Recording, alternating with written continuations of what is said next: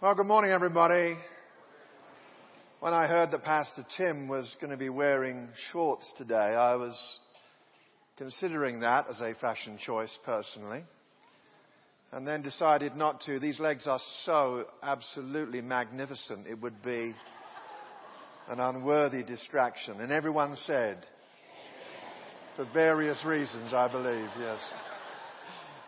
And great was the relief thereof, I can sense it. Well, we're continuing our TripAdvisor series this weekend. The title for the message is Late Checkout. Late Checkout. Anyone know what a late checkout is? You're staying at the hotel. Checkout time is 11 a.m. and you call up reception. You say, I'd like a late checkout. I want to stay till midnight if that's possible. And they say, yes, no, $50, whatever. Late checkout. That's what we're thinking about. Judges chapter 16 is the passage of Scripture. Judges 16.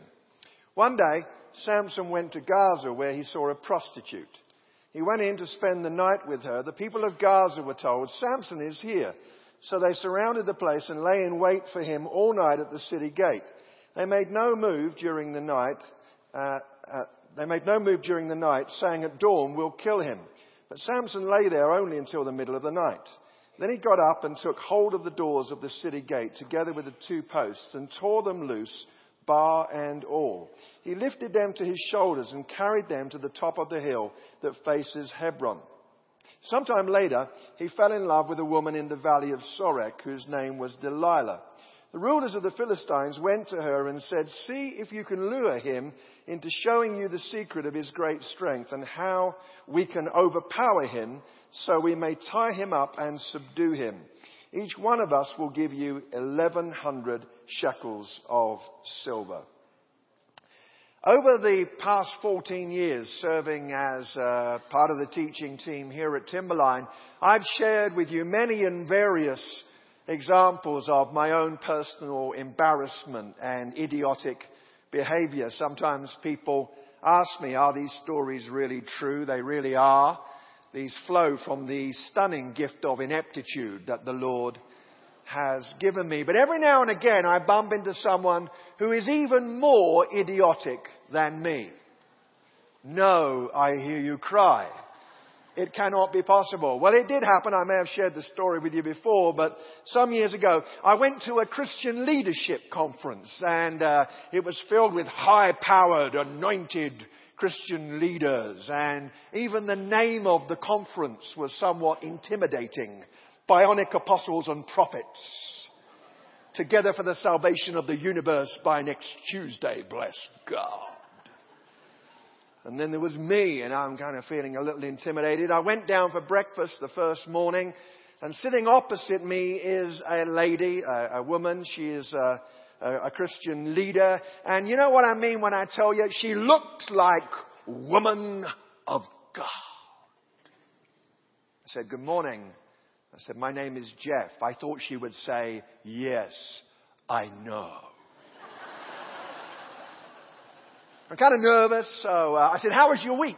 She said, terrible, horrible. And I kind of went, oh, I'm sorry, I'm sympathetic, I'm sorry you've had a rough week. Inside, secretly, I'm thinking, good. Woman of God has had a rough week. This cheers me up. She looks fairly normal. So I said, well, tell me about your week. She said, well, I took my family to the car wash. I said, oh, okay. I'm having this internal dialogue. I'm thinking, that's kind of pathetic. It's not exactly a fun family outing, is it? Hey, I've got a token, kids. Let's go out. Anyway, of course, the true choice for a car wash should be right here at Timberline Church. But she said, I took my family to the car wash. She said, I drove into the car wash, put the token in. I thought, I'll just check the window to make sure. By the way, notice that the driver's window is on the right-hand side, not this side, but on God's side. You know what I'm saying?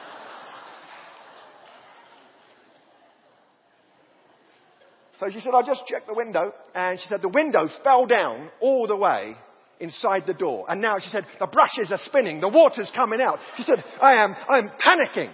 And I've got my sympathetic face. Inside I'm thinking. So I said, well, what did you do?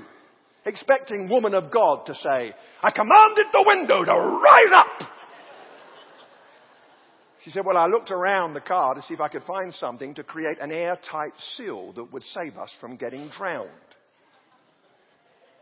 She said, the only thing that would fit was my own rear end. Yes.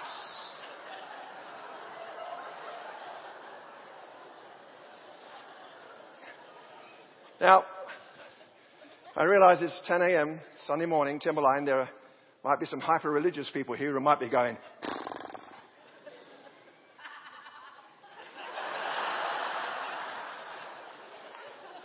well, he just used the term rear end in church. Can't believe it. Shocking. I mean, some Christians, the way they are, you'd think the Christians didn't have rear ends. But yes, I used to have a rear end and then I gave my life to Jesus.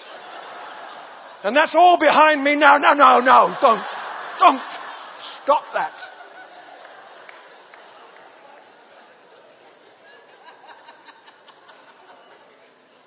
And I wanted to take hold of this woman and hug her and say, blessed be your name.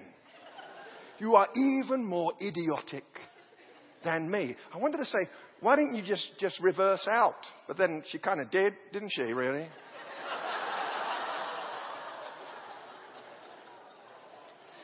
Idiotic. It is a word that many biblical commentators associate with a man called Samson. I spent a year writing a book about him, and I studied everything I could find, and Christian commentators like to call Samson names. An obstreperous lout, the oversexed muscle man, the noble savage, the trickster, the bandit, an anti-hero, a dead end. But actually, he wasn't called to be idiotic. He was called to be a national leader in a time of crisis. And actually today, Jews still regard Samson as a hero. Jewish children in schools are taught to refer to him as Samson the hero. Israel's nuclear option for a while was known as the Samson option. He was raised up by God 3,000 years ago in a time of national cultural crisis. Israel was losing her clarity. Something called syncretism was kicking in. She was starting to emulate the culture around her. Rather than influencing the culture, she is being shaped by the culture. Judges chapter 17 says of this period, everyone did as he saw fit. And now, they're living under the judgment of God and therefore without his protection, so they are somewhat at mercy to the tribes and nations that lived around them. But they had particular problems with the Philistines.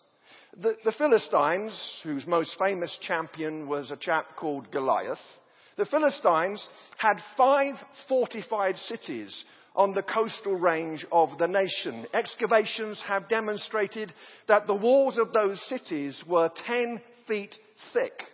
They were terrifying fighters. Samson and his family were raised about 1.5 miles from Ekron, one of those Philistine cities.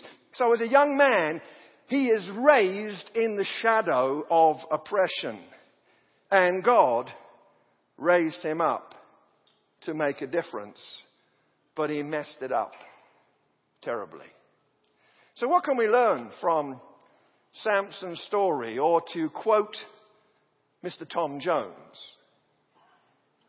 why,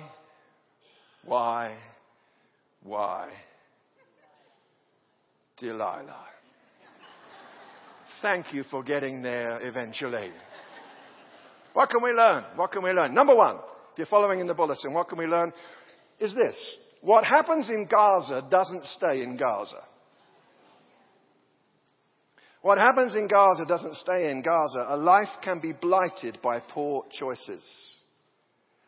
Chapter 16, verse 1. One day Samson went to Gaza where he saw a prostitute. This man was set up by God with everything that was needed for success. He is the only judge in the Old Testament who is described as blessed. His birth, which took place in miraculous circumstances, was announced by an angel. 3 times it is said of him that he was filled with the Holy Spirit. Get this. Miraculous circumstances, angelic announcement, filled with the Spirit. He really should have been a stunning success. But he messed it up. Why? Well, one reason is this. He seemed to think that his actions didn't have any consequences. I've almost wondered if the knowledge of his blessedness made him excessively overconfident, made him feel like he had the silver spoon. Everything I touch will turn to gold. It will be okay. Forgetting that our actions have consequences. You've heard the saying, which I borrowed for this message. What happens in Vegas stays in Vegas. It's a lie. It's a lie. You want proof? Ask the guy who lost his savings on the tables. It's a lie. If you want proof, ask the person who contracted a sexually transmitted disease because of the moral choices they made. You cannot create an airtight seal around your behavior. I can't do that. There will be consequences. But all the way through his life, it's like Samson thought, it's going to be okay. I'll give you an example. When he got married, the wedding feast went on for days, and Samson made his guests angry. There was conflict at the wedding reception. So Samson stands up and he gives a bridegroom speech in which he refers to his wife as a heifer. Right? Then he storms out of his own wedding and doesn't come back for a year. He shows up a year later at his home with the gift of a goat, anticipating a romantic evening with his wife. Gentlemen, how many would agree? You storm out of your wedding and you call your bride a heifer. It's not going to be a happy evening. But you see, in every detail of his life, or in many details of his life, he seemed to think that there wouldn't be any consequences. Is it possible that right now, this Sunday morning, 10:40 a.m., some of us just need to stop?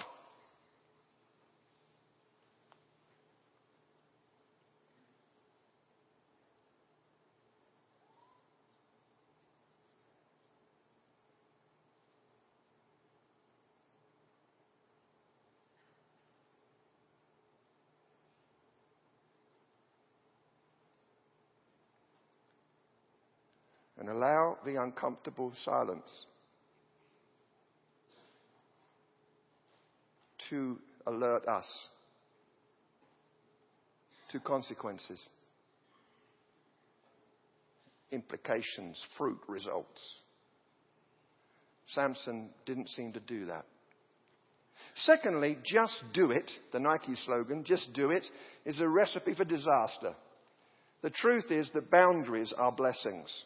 Boundaries are blessings. Look at this.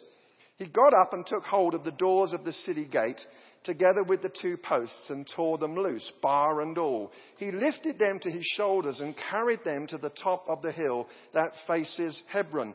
If you look at Samson's story, the whole narrative shows us that Samson he's an escapologist. He's always trying to get out of stuff, getting out of ropes, pushing back gates. His is a story of, I don't want this boundary. I don't want this restriction. But boundaries are blessings. Some of us have been sold a lie that absolute freedom is the way to go. That's a lie too. Because absolute freedom without any sense of boundary can lead us to disaster. Years and years ago, when our son was 3, he's now 33, we were on an airplane and he got bored. So he decided to wander down to the front of the airplane and try to open the emergency exit. There are warnings on the door, written in red. Danger. Achtung for German toddlers. He put his hand on the red handle. I know he couldn't open the door, at least I hope not, but I decided to intervene with my awesome parental skills. I said, Richard, step away from the handle. And he looked at me and asked that question that 3-year-olds are all obsessed with. Were you on the plane? Why, Daddy? Why? And I searched for some subtle way to communicate with his fragile 3-year-old mind the implications of that which he was about to do. I said, Richard, if you open that door, we'll all be sucked out to a hideous death. Yes. And he said, why, Daddy? Do you know? He had this look in his eyes as if to say, Dad, you're boring.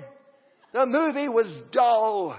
The food was lovingly prepared by a demonized chef.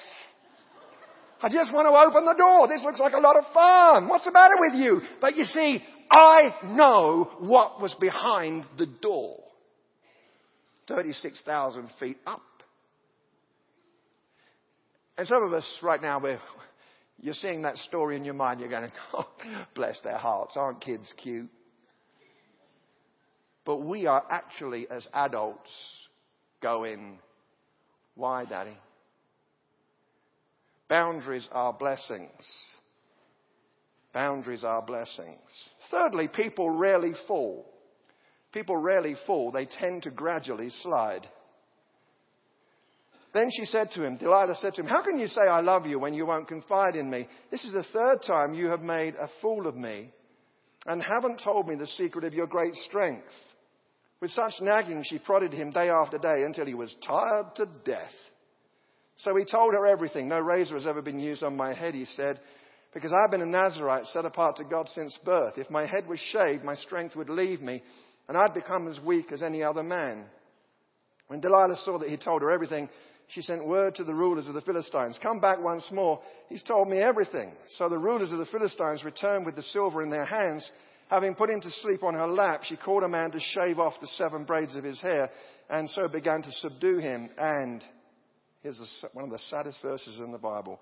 And his strength left him.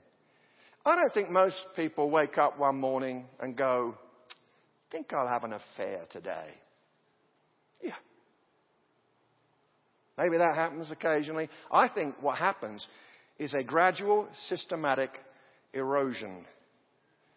When Christians get involved in inappropriate relationships, did you know that very often they pray together, talk about the Bible and Jesus before they do anything bad? She understands me. We talk about God. The eyes linger, the heart connects, and then gradually the erosion takes place. Are some of us in that process right now? Like the ocean lapping away at a rock. Just gradually. It's happening. People don't often fall. They gradually slide. And then fourthly, addiction is fueled by denial. Addiction is fueled by denial. Sometimes checkout time never comes. Look at this. Then she called Samson. The Philistines are upon you. He awoke from his sleep and thought, I'll go out as before. Let me just change that for the purposes of this. I'll check out as before and shake myself free. But he did not know that the Lord had left him. We're living in a culture where we're almost encouraged to not take responsibility. We have to be taken care of all the time. I go through the coffee shop drive-through. I get my drink and it's My cup informs me that this drink is hot. I know that. But the idea is you haven't got to take responsibility for yourself. I've seen some fabulous labels on food. One label, these are real, I didn't make these up. One label, it said, "This pie will be hot when heated." Well, that's kind of good to know that, isn't it? Just checking the label here. Okay. A label on the underside of a pie said this: "Do not turn this pie upside down."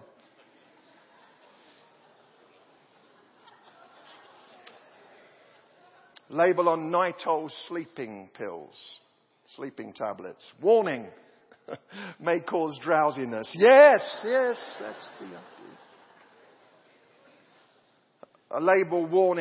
A warning label, I should say, on Christmas tree lights. "These lights are only for use indoors or outdoors." As opposed to what? The idea is, don't take any responsibility. It's somebody else's fault. I wonder how many of you recognize this particular piece of music.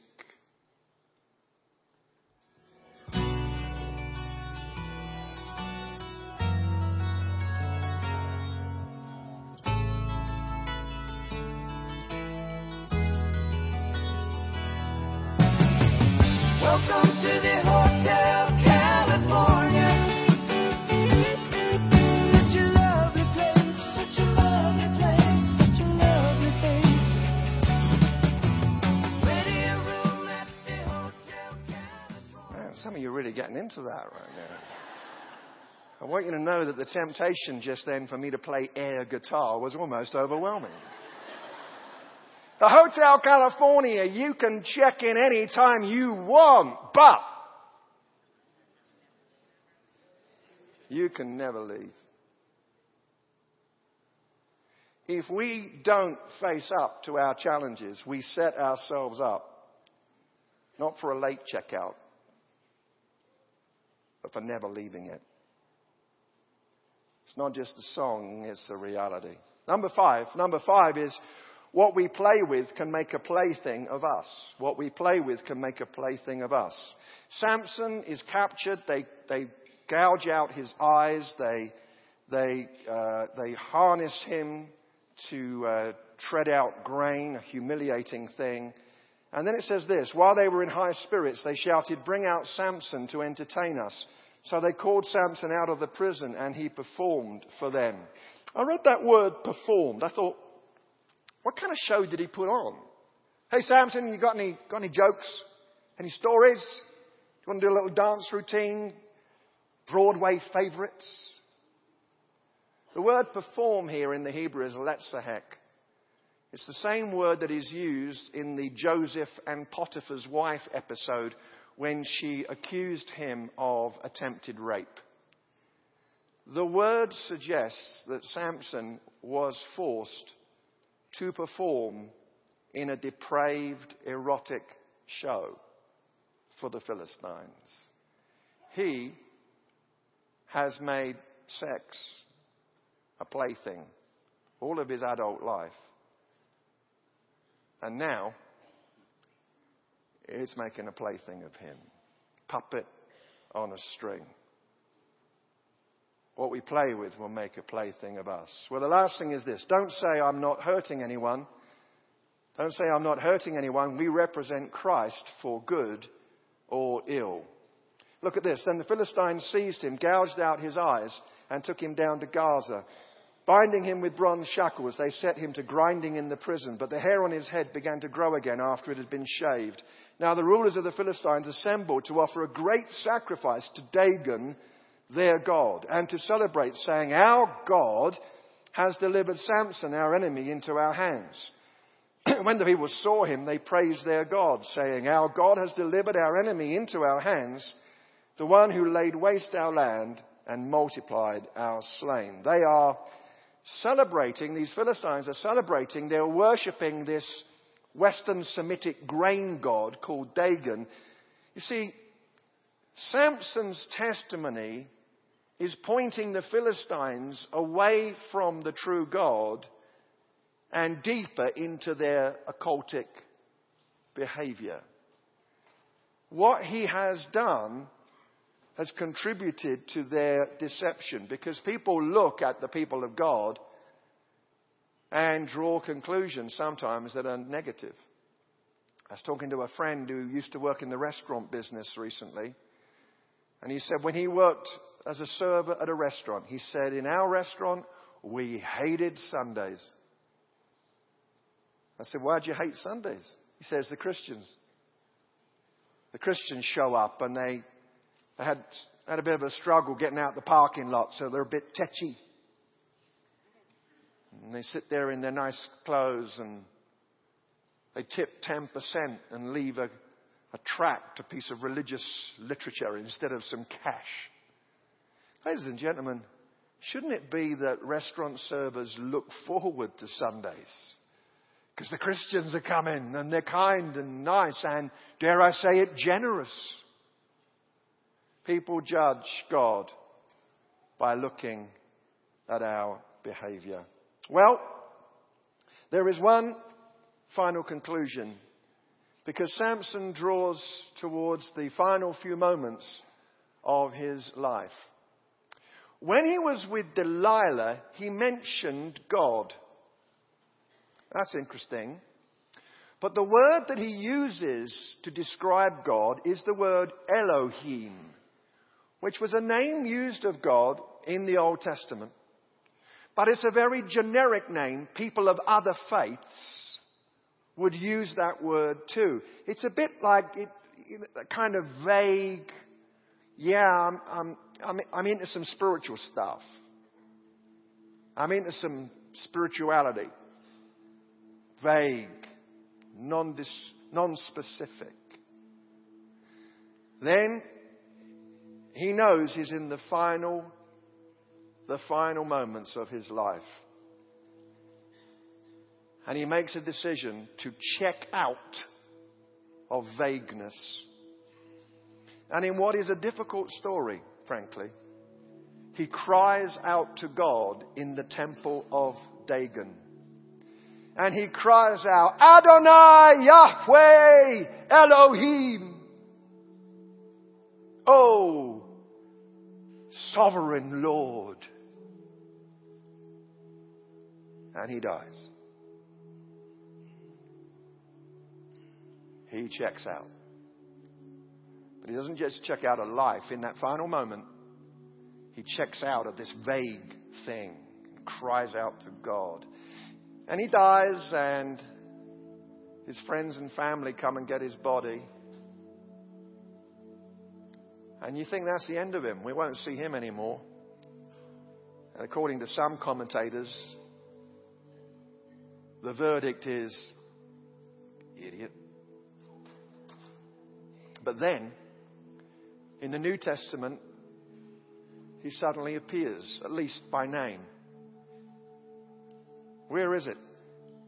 It's Hebrews 11. The story of the great people of faith. Well, you expect to see Abraham and Isaac and Jacob and Joseph and Moses. No surprises there. You expect to see them. And then it says, Samson. What? What? If I had been on the nominating committee for Hebrews 11, I'd have said, we've got a few issues here. But you see, that says something about the nature of our God, who does not define us by our worst moments, but celebrates us in our best. Does that print us a license to be foolish and just sin anyway? Of course it doesn't. Shall we continue in sin that grace may abound? God forbid. But this magnificent God named this frequently idiotic rascal and placed him in the hall of faith. Let's pray. Lord, you are amazing. And we sometimes are not. We pray that in these next few moments, Lord, that history will be made. We believe that as we receive your word, we believe that as your Spirit is at work, we believe that choices could be made here that will prevent a family from exploding, a marriage to be shattered, that you are going to do something magnificent, because you really are magnificent. As we reflect on the truth that what happens in Gaza or Vegas doesn't stay there, make us aware, Lord, of consequences. That boundaries really are blessings. Where erosion is setting in, maybe we've already stepped over the boundary. Maybe we haven't specifically fallen yet, but we are on the slide. Wake us up. Help us to not deny what's going on, but to face it, that we might check out from that destructive pattern. We don't want to play with things that will make playthings of us. And we want to represent you well. I'd like to ask that our heads, every one of us, are bowed and our eyes, every one of us, are closed. It's 10:59. And for some people in this room, this is a historic moment. I say this thoughtfully. This is a junction moment in your life. Some of us know that we are pressing against the boundaries. Maybe we've already stepped over some lines, and it's time to check out from that destructive pathway and pattern. With every head bowed, if you know that's you, I'm going to ask you to lift your hand and hold it up high for 2 seconds. And then put it down. Thank you for your courage. Lord Jesus, as we celebrate the Hebrews 11 God, would you come to each one, many of us today, making momentous decisions. Would you come to each one? Would you meet us in our good choices? Would you, Lord, by your Spirit, nurture the seed of the word that's been planted today, so that we won't go out of here and suddenly just drift back in to that destructive pattern. Give us wisdom where perhaps we need professional help. But make history, we pray. Mighty God. We give you praise because we find ourselves in the love of God today. We give you praise because you are for us, not against us. We pray it again. Let this day be truly historic for many. We agree together in Jesus' name. And everyone said, Amen.